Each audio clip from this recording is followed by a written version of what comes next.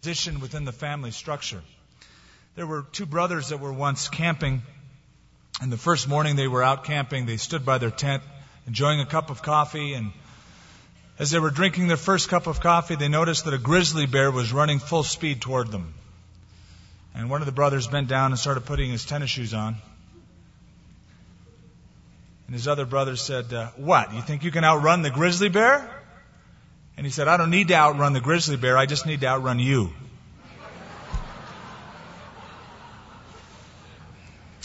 This verse tells us about two brothers. They really weren't competing spiritually, yet one became a man of faith and outran his brother spiritually. The other became really a false worshiper, a pretender. His worship was not accepted because it was not done by faith. And Abel stands out here as the first example of a man who pleased God by faith. I was reading yesterday on an airplane coming back here late last night. There was a Newsweek, in fact, the latest Newsweek, you may have caught it, about declining denominations. That is, people leaving mainline denominations in America, choosing other churches for different reasons. And they cited one particular church in Arizona. And they said everything in this church is designed to meet the needs of non-denominational baby boomers. Be quick is the first commandment.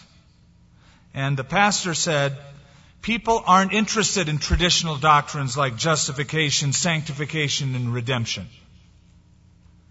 And so they tried all sorts of gimmicks. They said from Spielberg-type effects to draw people in, to ooh them and to awe them.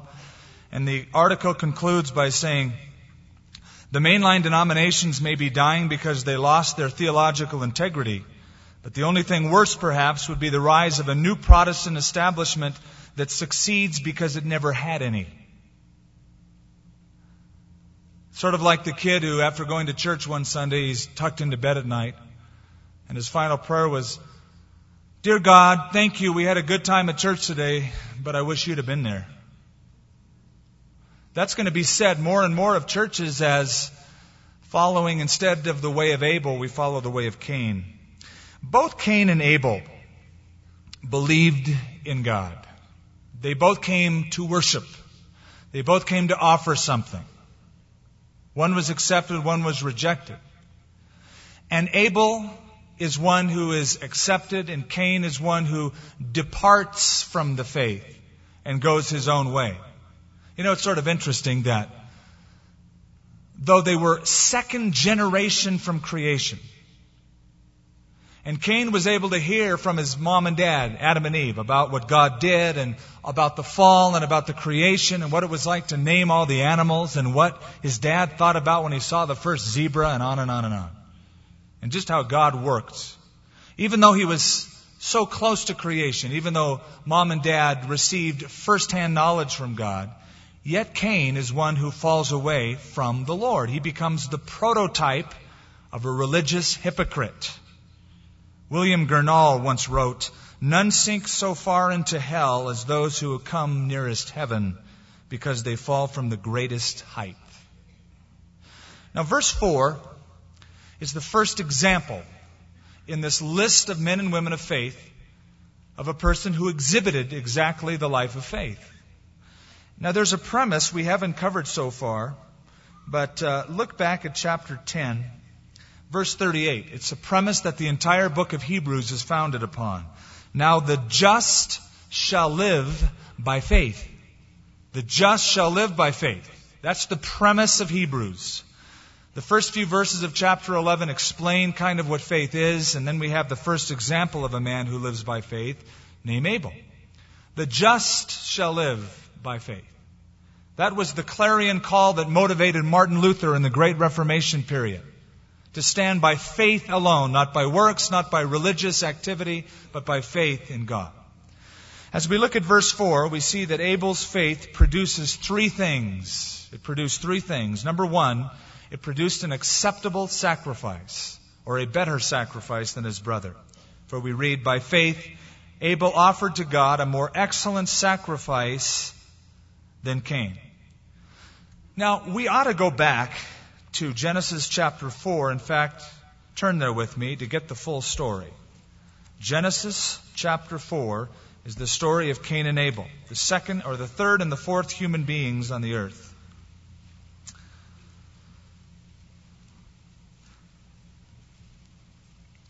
It says, now Adam knew Eve. That is, they consummated their relationship physically. And she conceived and bore Cain and said, I have gotten a man from the Lord. She bore again, this time, his brother Abel. Now Abel was a keeper of the sheep. He was a rancher. But Cain was a tiller of the ground. He was a farmer. In the process of time, it came to pass that Cain brought an offering of fruit of the ground to the Lord, and so Abel also brought of the firstlings of his flock and of their fat, and the Lord respected Abel and his offering. Both Cain and Abel were born after the fall, outside of the Garden of Eden and under the curse of sin. Even though mom and dad were godly parents, not perfect parents, but godly parents for the most part, they did fall, they did fail, they did have a sin nature, and they did disobey God. They also believed in God and provided an advantage for their kids to believe in God. In verses 3 through 5, actually, let's just finish out this little story. In verse 4, Abel brought the firstlings. We read that in verse 5. Verse 6. The Lord said to Cain, why are you so angry? Why is your countenance falling? If you do well, will you not be accepted? If you do not do well, sin lies at the door. Its desire is for you, but you should rule over it. Now Cain talked with Abel, his brother, and it came to pass, when they were in the field, that Cain rose against Abel, his brother, and killed him. The Lord said to Cain, where is Abel, your brother? He said, I don't know. Am I my brother's keeper? And he said, what have you done? The voice of your brother's blood cries out to me from the ground. And so now you are cursed from the earth, which has opened its mouth to receive your brother's blood from your hand. When you till the ground, it shall no longer yield its strength to you. A fugitive and a vagabond you shall be on the earth. And Cain said to the Lord, my punishment is greater than I can bear. It would seem from the text that God had somehow told Cain and Abel, how he wanted to be worshipped. There was a prescribed way of approach, a prescribed time. In the process of time, or literally at the end of a certain amount of prescribed days, Cain and Abel brought an offering unto the Lord. Now it could be that God just told them verbally, worship me this way, at this time, in this manner. Or it could be, and probably this is the scenario, Adam and Eve, their parents, told them how God wanted to be worshipped. They sat down and told them all about the fall and what happened after the fall and what God prescribed as the accurate means of worship. Now let's go back into chapter 3 and notice a couple of verses with Adam and Eve. In verse 6, so the woman saw that the tree was good for food. It was pleasant for the eyes. It was desirable to make one wise. She took of its fruit and she ate it. She also gave it to her husband, and he ate. Then the eyes of both of them were opened. They knew that they were naked, and they sewed fig leaves together and made themselves coverings. And they heard the sound of the Lord God walking in the garden in the cool of the day, and Adam and his wife Eve hid themselves from the presence of the Lord among the trees of the garden. And the Lord God called to Adam and said, where are you? So he said, I heard your voice in the garden. I was afraid because I was naked. I hid myself. And he said, who told you that you were naked? Have you eaten from the tree which I commanded that you should not eat? And the man said, the woman that you gave me to be with me, it's her fault. The Lord God said to the woman, what is this that you've done? And the woman said, the devil made me do it. The serpent deceived me and I ate. Now look over at verse 20. And Adam called his wife, called her name Eve, because she was the mother of all living. Also for Adam and his wife, the Lord God made tunics of skin and He clothed them. What I think happened is this. Adam and Eve sat their kids down. They said, look, let me tell you what happened. We fell by disobeying God. We sinned. When we did that, we discovered we were naked, physically and spiritually. We wanted to cover ourselves up, so we made a covering of leaves. God didn't accept that covering. Instead, what God did is kill innocent animals and take their skins to make tunics for us. And so, Cain and Abel. There is a right way and a wrong way to approach God. We found that out. Now the fall has occurred. Now we are all under the curse of sin. And if you want to approach God, you need an adequate covering, because we're all naked before God. We found that out. You need the right kind of covering. Secondly, Cain and Abel, God won't accept your own garments. You can't just walk along and find a sheet or a bunch of leaves and put it around you. God won't accept that. And thirdly, the covering for your sin must come from the killing of an innocent victim. Blood must be shed, and that's the only adequate means of covering for your sin and approach to God. Now, already in Genesis, we who are in the New Testament have a vantage point. We can see a highway to the cross, right? We see that there was one lamb for one person. Later on, it becomes a little different. We have the Passover of Israel. It becomes one lamb for one household. Later on, we have the Day of Atonement. One lamb for one nation, the nation of Israel. And then we come to Good Friday, the cross. One lamb for the whole world, Jesus Christ.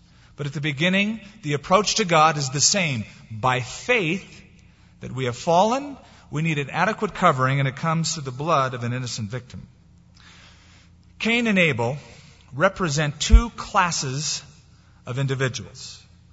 One, a religious person, the other, a righteous person.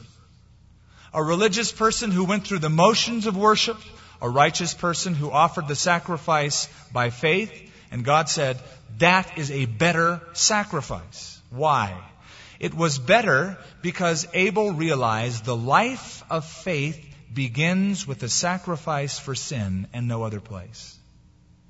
That's where the life of faith begins, the shedding of blood for the remission of sins. So when he came and he offered his animal sacrifice, it wasn't the godlike meat over vegetables. The idea is, he said, I recognize from my parents that I now have a sin nature. We have fallen, and there's only one means to approach, and by faith I believe that if I approach you this way, you will cover my sin. Cain, on the other hand, did it his way.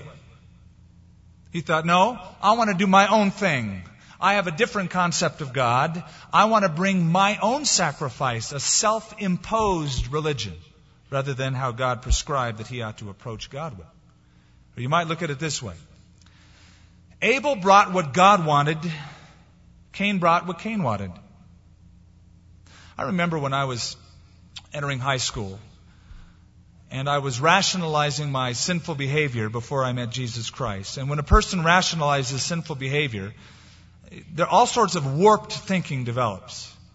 And I remember consciously thinking, God wants me to be happy. That's God's objective in my life. And I am happy doing this and that, and whatever I want to indulge in, that brings me happiness and pleasure. Therefore, God wants me to do those things. That's how I'll approach God. Abel approached God with his own philosophy, his own reason, rather than God's method. In the New Testament, folks, and that's really where we live, Jude, the apostle, warns us to avoid the way of Cain. To avoid the way of Cain. Now, what's the way of Cain? Well, we know that Cain was religious. If he wasn't religious, if he didn't believe in God, he wouldn't have brought a sacrifice to begin with. He wasn't an atheist. He was a religious person. He believed in God, but he did not believe God. He believed in a supernatural being, like a lot of people today, a higher power, but he didn't believe God's revelation. He didn't say, I'll do what God prescribed in bringing the sacrifice that God wants. He set aside blood and the coming and approach by blood for his own style. Whenever you set aside the blood of Jesus Christ for any other approach, you have the way of Cain. If you're a kind of person who says, no, I approach God by meditating on my mantra. And I say my mantra over and over, and I get close to God. No, you don't. It's a delusion. Oh, well, I have crystals, and I channel energy into these crystals. And this field is set up spiritually. You don't approach God. It's religious, but it's a false religion. Well, I approach God through rituals and ceremonies. You only approach God by the blood of Jesus Christ. In the New Testament book of Acts, Peter declared, "There is no other name under heaven given among men by which we must be saved." There's a lot of religious people who are deluded into thinking they're doing it right. And they have never stopped to consider, is this the way God revealed it in His book, in the Scriptures? And it's a deception. Somebody said religion is one of those notoriously elastic words that adorn a multitude of virtues and cover an equal number of sins. Solomon said that there's a way that seems right unto a man, but all the ends thereof are the ways of death. People do have right ways. They have ways that they think are right. They have carved out for themselves a certain path. It fits them. They like that. It's not for you maybe, but it's for me. And if you're into that and you're into this, it doesn't matter. There is a way that seems right unto a man, but the end thereof are the ways of death. Broadening the path. I don't know if you caught this or not, but the other night, Barbara Walters was interviewing Tom Cruise. Tom Cruise has been delving into Scientology, the philosophy of L. Ron Hubbard. And she said, "Why did you get into Scientology?" He said, "Because I was born with dyslexia. And this new method, I believe in myself, and it's changed my life forever. It's helped me to overcome dyslexia." And Barbara Walters said, "But Tom, does this help you spiritually? Is it a religion for you?" And he responded by saying, "Yes, it is a religion, but it's not someone feeding you something or telling you what to do. It is self-exploration. You find your own way." You find your own way. That's the essence of the way of Cain, basically. You find your own way. You do your own thing. And you're welcome to do that. You're welcome to do that. It is a free country. But approach to God is only one way, through the blood of His Son, Jesus Christ. And eternity will bear that out. There's an old proverb that says, "The beauty of the tiger's skin does not lessen the sharpness of his teeth." A lot of people go to church to feel good about themselves, but wearing a tie and a suit and carrying the right book around and saying the right words doesn't lessen the reality of a person's heart. If your heart hasn't been changed before God in the inner man, you've not committed yourself to Jesus Christ, then it's different. Now, a lot of people complain that Christianity is too narrow, too dogmatic. I've been called narrow-minded many times. I've shared the gospel with people, and often they'll stop me. "You know what? You're narrow-minded." I usually respond by saying, "You're wrong. I'm close-minded." At least be accurate. It's not a narrow mind. I'm absolutely closed to any other way of approach to God. Because Jesus said, "You will know the truth. The truth will make you free." At one time, I was open to anything and everything. And some people pride themselves in being open-minded. Open minds are good in some areas. But when it comes to eternal truth, it's a detriment. Because there's lots of people that would love to dump their philosophy into any open mind, which can become a garbage dump. You'll know the truth will set you free. And it's interesting that this whole notion that any way is an okay way only seems to be acceptable when it comes to religion and morality. Have you noticed that? In every other area of life, that's an unacceptable way of thinking. Only in religion is any way okay acceptable. What if you went to a doctor and he said any way is okay? What if you had some problem and he diagnosed your situation and he found the heart of the matter and you said, "Doctor, what do I need to do? I want to find the right cure for this thing." What if he said, "All roads lead to health"? As long as you feel good about yourself, that's really the important issue. Find your own way, just as long as you're happy. You'd say, you're a quack. I have a disease, I want the correct remedy. Well, mankind has a disease called sin, and there's only one remedy. And any other approach is wrong, and it's the way of Cain. Abel, by faith, believed God, took the remedy, and by faith, he pleased God. Not only did he bring a better sacrifice, but verse 4 tells us that his faith produced something else, a testimony of righteousness. By faith, Abel offered to God a more excellent sacrifice than Cain, through which he obtained witness that he was righteous. God testifying of his gifts. That sort of follows up what verse 2 says, for by faith the elders obtained a good testimony. Now, what does that mean, that God testified to Abel's gifts? Well, it could be that God simply spoke verbally and said, good job, Abel. Bad job, Cain. I accept yours, I don't accept yours. Or it could mean, as I read other Old Testament scriptures, that God caused fire to come down from heaven and consume that sacrifice. On 5 separate occasions in the Old Testament, when God approved a sacrifice, he did that. One notable example is Elijah on Mount Carmel, as he had that contest between the prophets of Baal and himself, actually between their false gods and the true God. The pagan gods were cutting themselves and chanting their mantras up and down, and Elijah finally got sick of it and said, Lord, show yourself strong, that you're the God in Israel. Fire came down from heaven and consumed the sacrifice on the altar. When Solomon dedicated the temple, he offered a sacrifice, the bullocks, and fire came down and consumed them. God's demonstrating or testifying that it was done in righteousness. Okay. A word that's very important here is the word righteous. God gave testimony that this character Abel was righteous. That doesn't mean he was flawless, that he was perfect. It means God declared him righteous. He declared him righteous.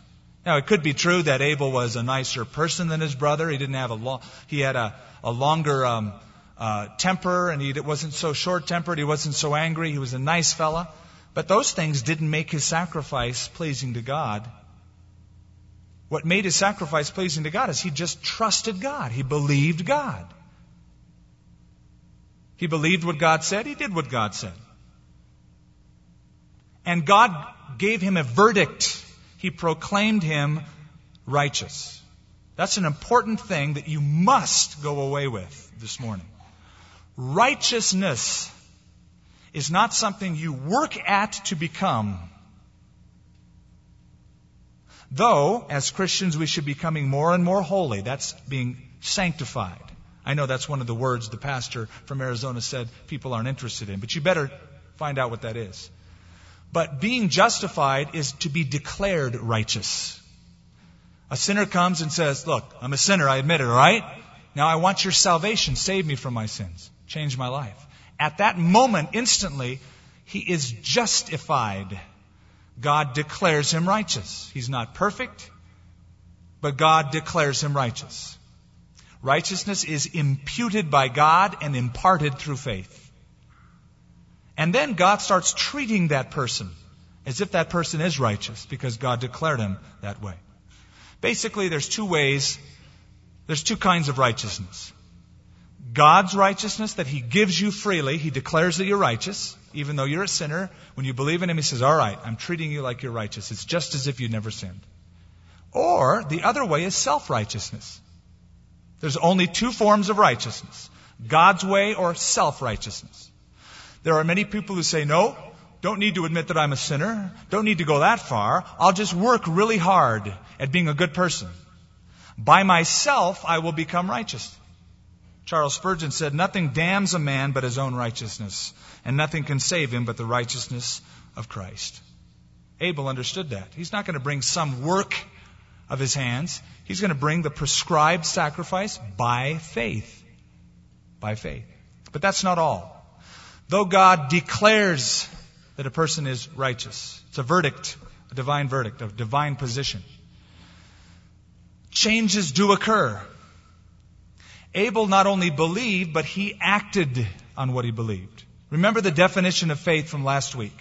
That it's the solid assurance that what God said is true that prompts a person to action. Prompts a person to action. And that's exactly what Abel did. He was prompted to right behavior. Faith not only procures the remedy, but it produces obedience. James says faith without works is dead. If you play sports, whether it's baseball or basketball or golf, in some of those sports, the coaches always tell you that the follow-through is important. You know what that is. It's not just the action of hitting the ball, it's the action that occurs after the ball is hit. You've hit the ball, that's one thing, but what you do with that club as you follow through will often determine the destiny. You're saved by faith, but faith and works go together. Works are the follow-through to faith. And so it produces an obedient life. Now, I think at this point, in looking at the lives of Cain and Abel, it's good to just brief ourselves once again in the differences between God's righteousness in the gospel and man's religion. Because as we said, Cain was a religious guy, Abel was a righteous man who came by God's way. First of all, religion emphasizes the outward. Always concerned about the outward. How you look, how you talk, if you have the right book. Those are important things to some degree. But God always emphasizes the heart, not the outward. He's always looking on the inward. Cain made a great show, but he had a form of godliness only. Now that's the danger of a religion devoid of Christ. It's all symbolism and it is no substance. Anybody can wear the right clothes, carry the right book and say, "Praise the Lord, hallelujah, bless God." Anybody can do that, but it must be followed by an inward reality, a heart that is set upon God. Tim Downs once said, "Cars, watches, and Christians can all look chromed and shiny on the outside, but watches won't tick, cars won't run, and Christians won't make a difference without insides." It's insides that God's concerned about. Secondly, religion always tries to broaden the path. You know what God does? He narrows it. He closes it.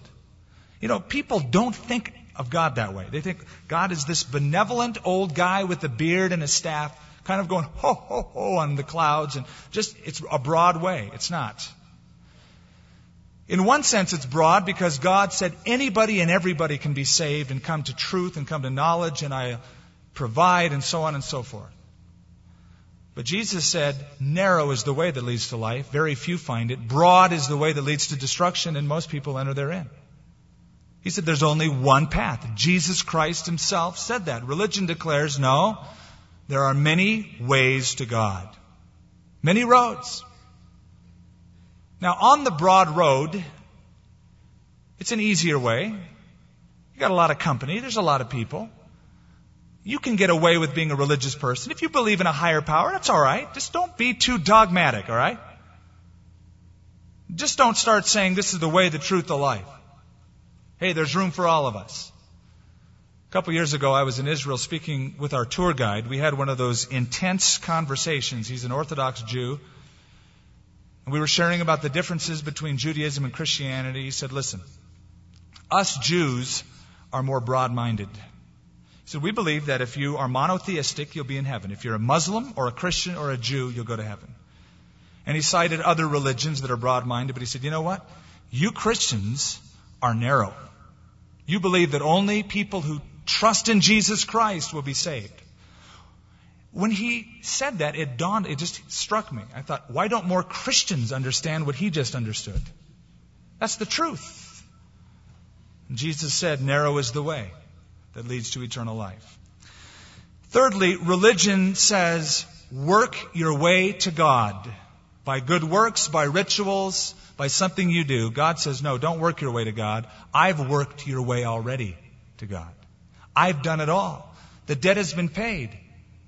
There's the cross. Just come by faith, by the blood of an already slain victim, the Son of God. And come by faith, I've already done the work. Religion can become deceptive because it sets these little standards. If you go to church on these days, if you say these prayers, if you do these rituals, you'll be good and God will accept you. They set some kind of a standard so that when we keep the standard, we feel smug and good about ourselves. Oh, I've done something for God. The gospel does the opposite. It reveals not our goodness, but our badness. It shines the light of truth that says you are a sinner and you need a Savior. And that drives us to say, oh God, I can't do it alone. Please, I trust in your Son, Jesus Christ. Save me from my sins. During the Civil War, in some of the darkest times, President Lincoln went to church, and as he was accustomed to doing, trusting the Lord, reading the Scriptures. But he went to one church. The minister saw President Lincoln in the crowd, and so he bowed his head at the end of the service, and the minister, among his other prayers, said, "And Lord, we pray that you would please be on our side." Mr. Lincoln, after the service, put his arm around the minister and said, I've learned to never say, God, be on our side, but God, let me be on your side. He said, that's really the key. It isn't do whatever you want and say, God, be on my side. I decide to worship you this way. I picture you this way. Please agree with me. Pat me on the back. But God, I want to be on your side. I want to follow your revelation, not my own reason. Abel did that, and his sacrifice was acceptable. And finally, thirdly, in the passage, we see that his faith produced a continuing, enduring message. Look at verse 4. By faith Abel offered to God a more excellent sacrifice than Cain, through which he obtained witness that he was righteous, God testifying of his gifts, and though he being dead, still speaks. He still speaks. In other words, Abel still has a message. Here's a guy removed by thousands of years. He had far less spiritual life than we have today, being New Testament Christians. But even though he's been dead a long time, because he lived a life of faith, he has an enduring message to teach sophisticated, technological 20th century mankind. It has been said that dead men tell no tales. It's not true. Dead men have a message. In fact, James Moffat said, death is never the last word. When a man leaves this world, be he righteous or unrighteous, he leaves something in the world. He may leave something that will grow and spread like a cancer or poison, or he may leave something like the fragrance of perfume or the blossom of beauty that permeates the atmosphere with beauty. The secret to a successful life is to spend it on something that will outlast it.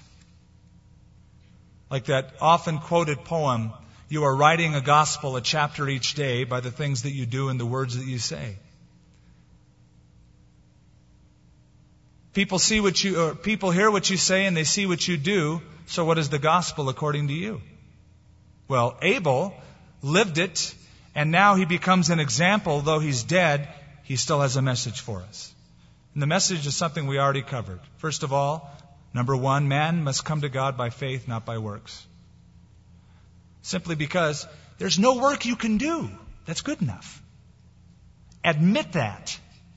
There's nothing you can do religiously, ceremonially, that God would look at and say, now that is so good, I can't help but let you in heaven. You've earned it.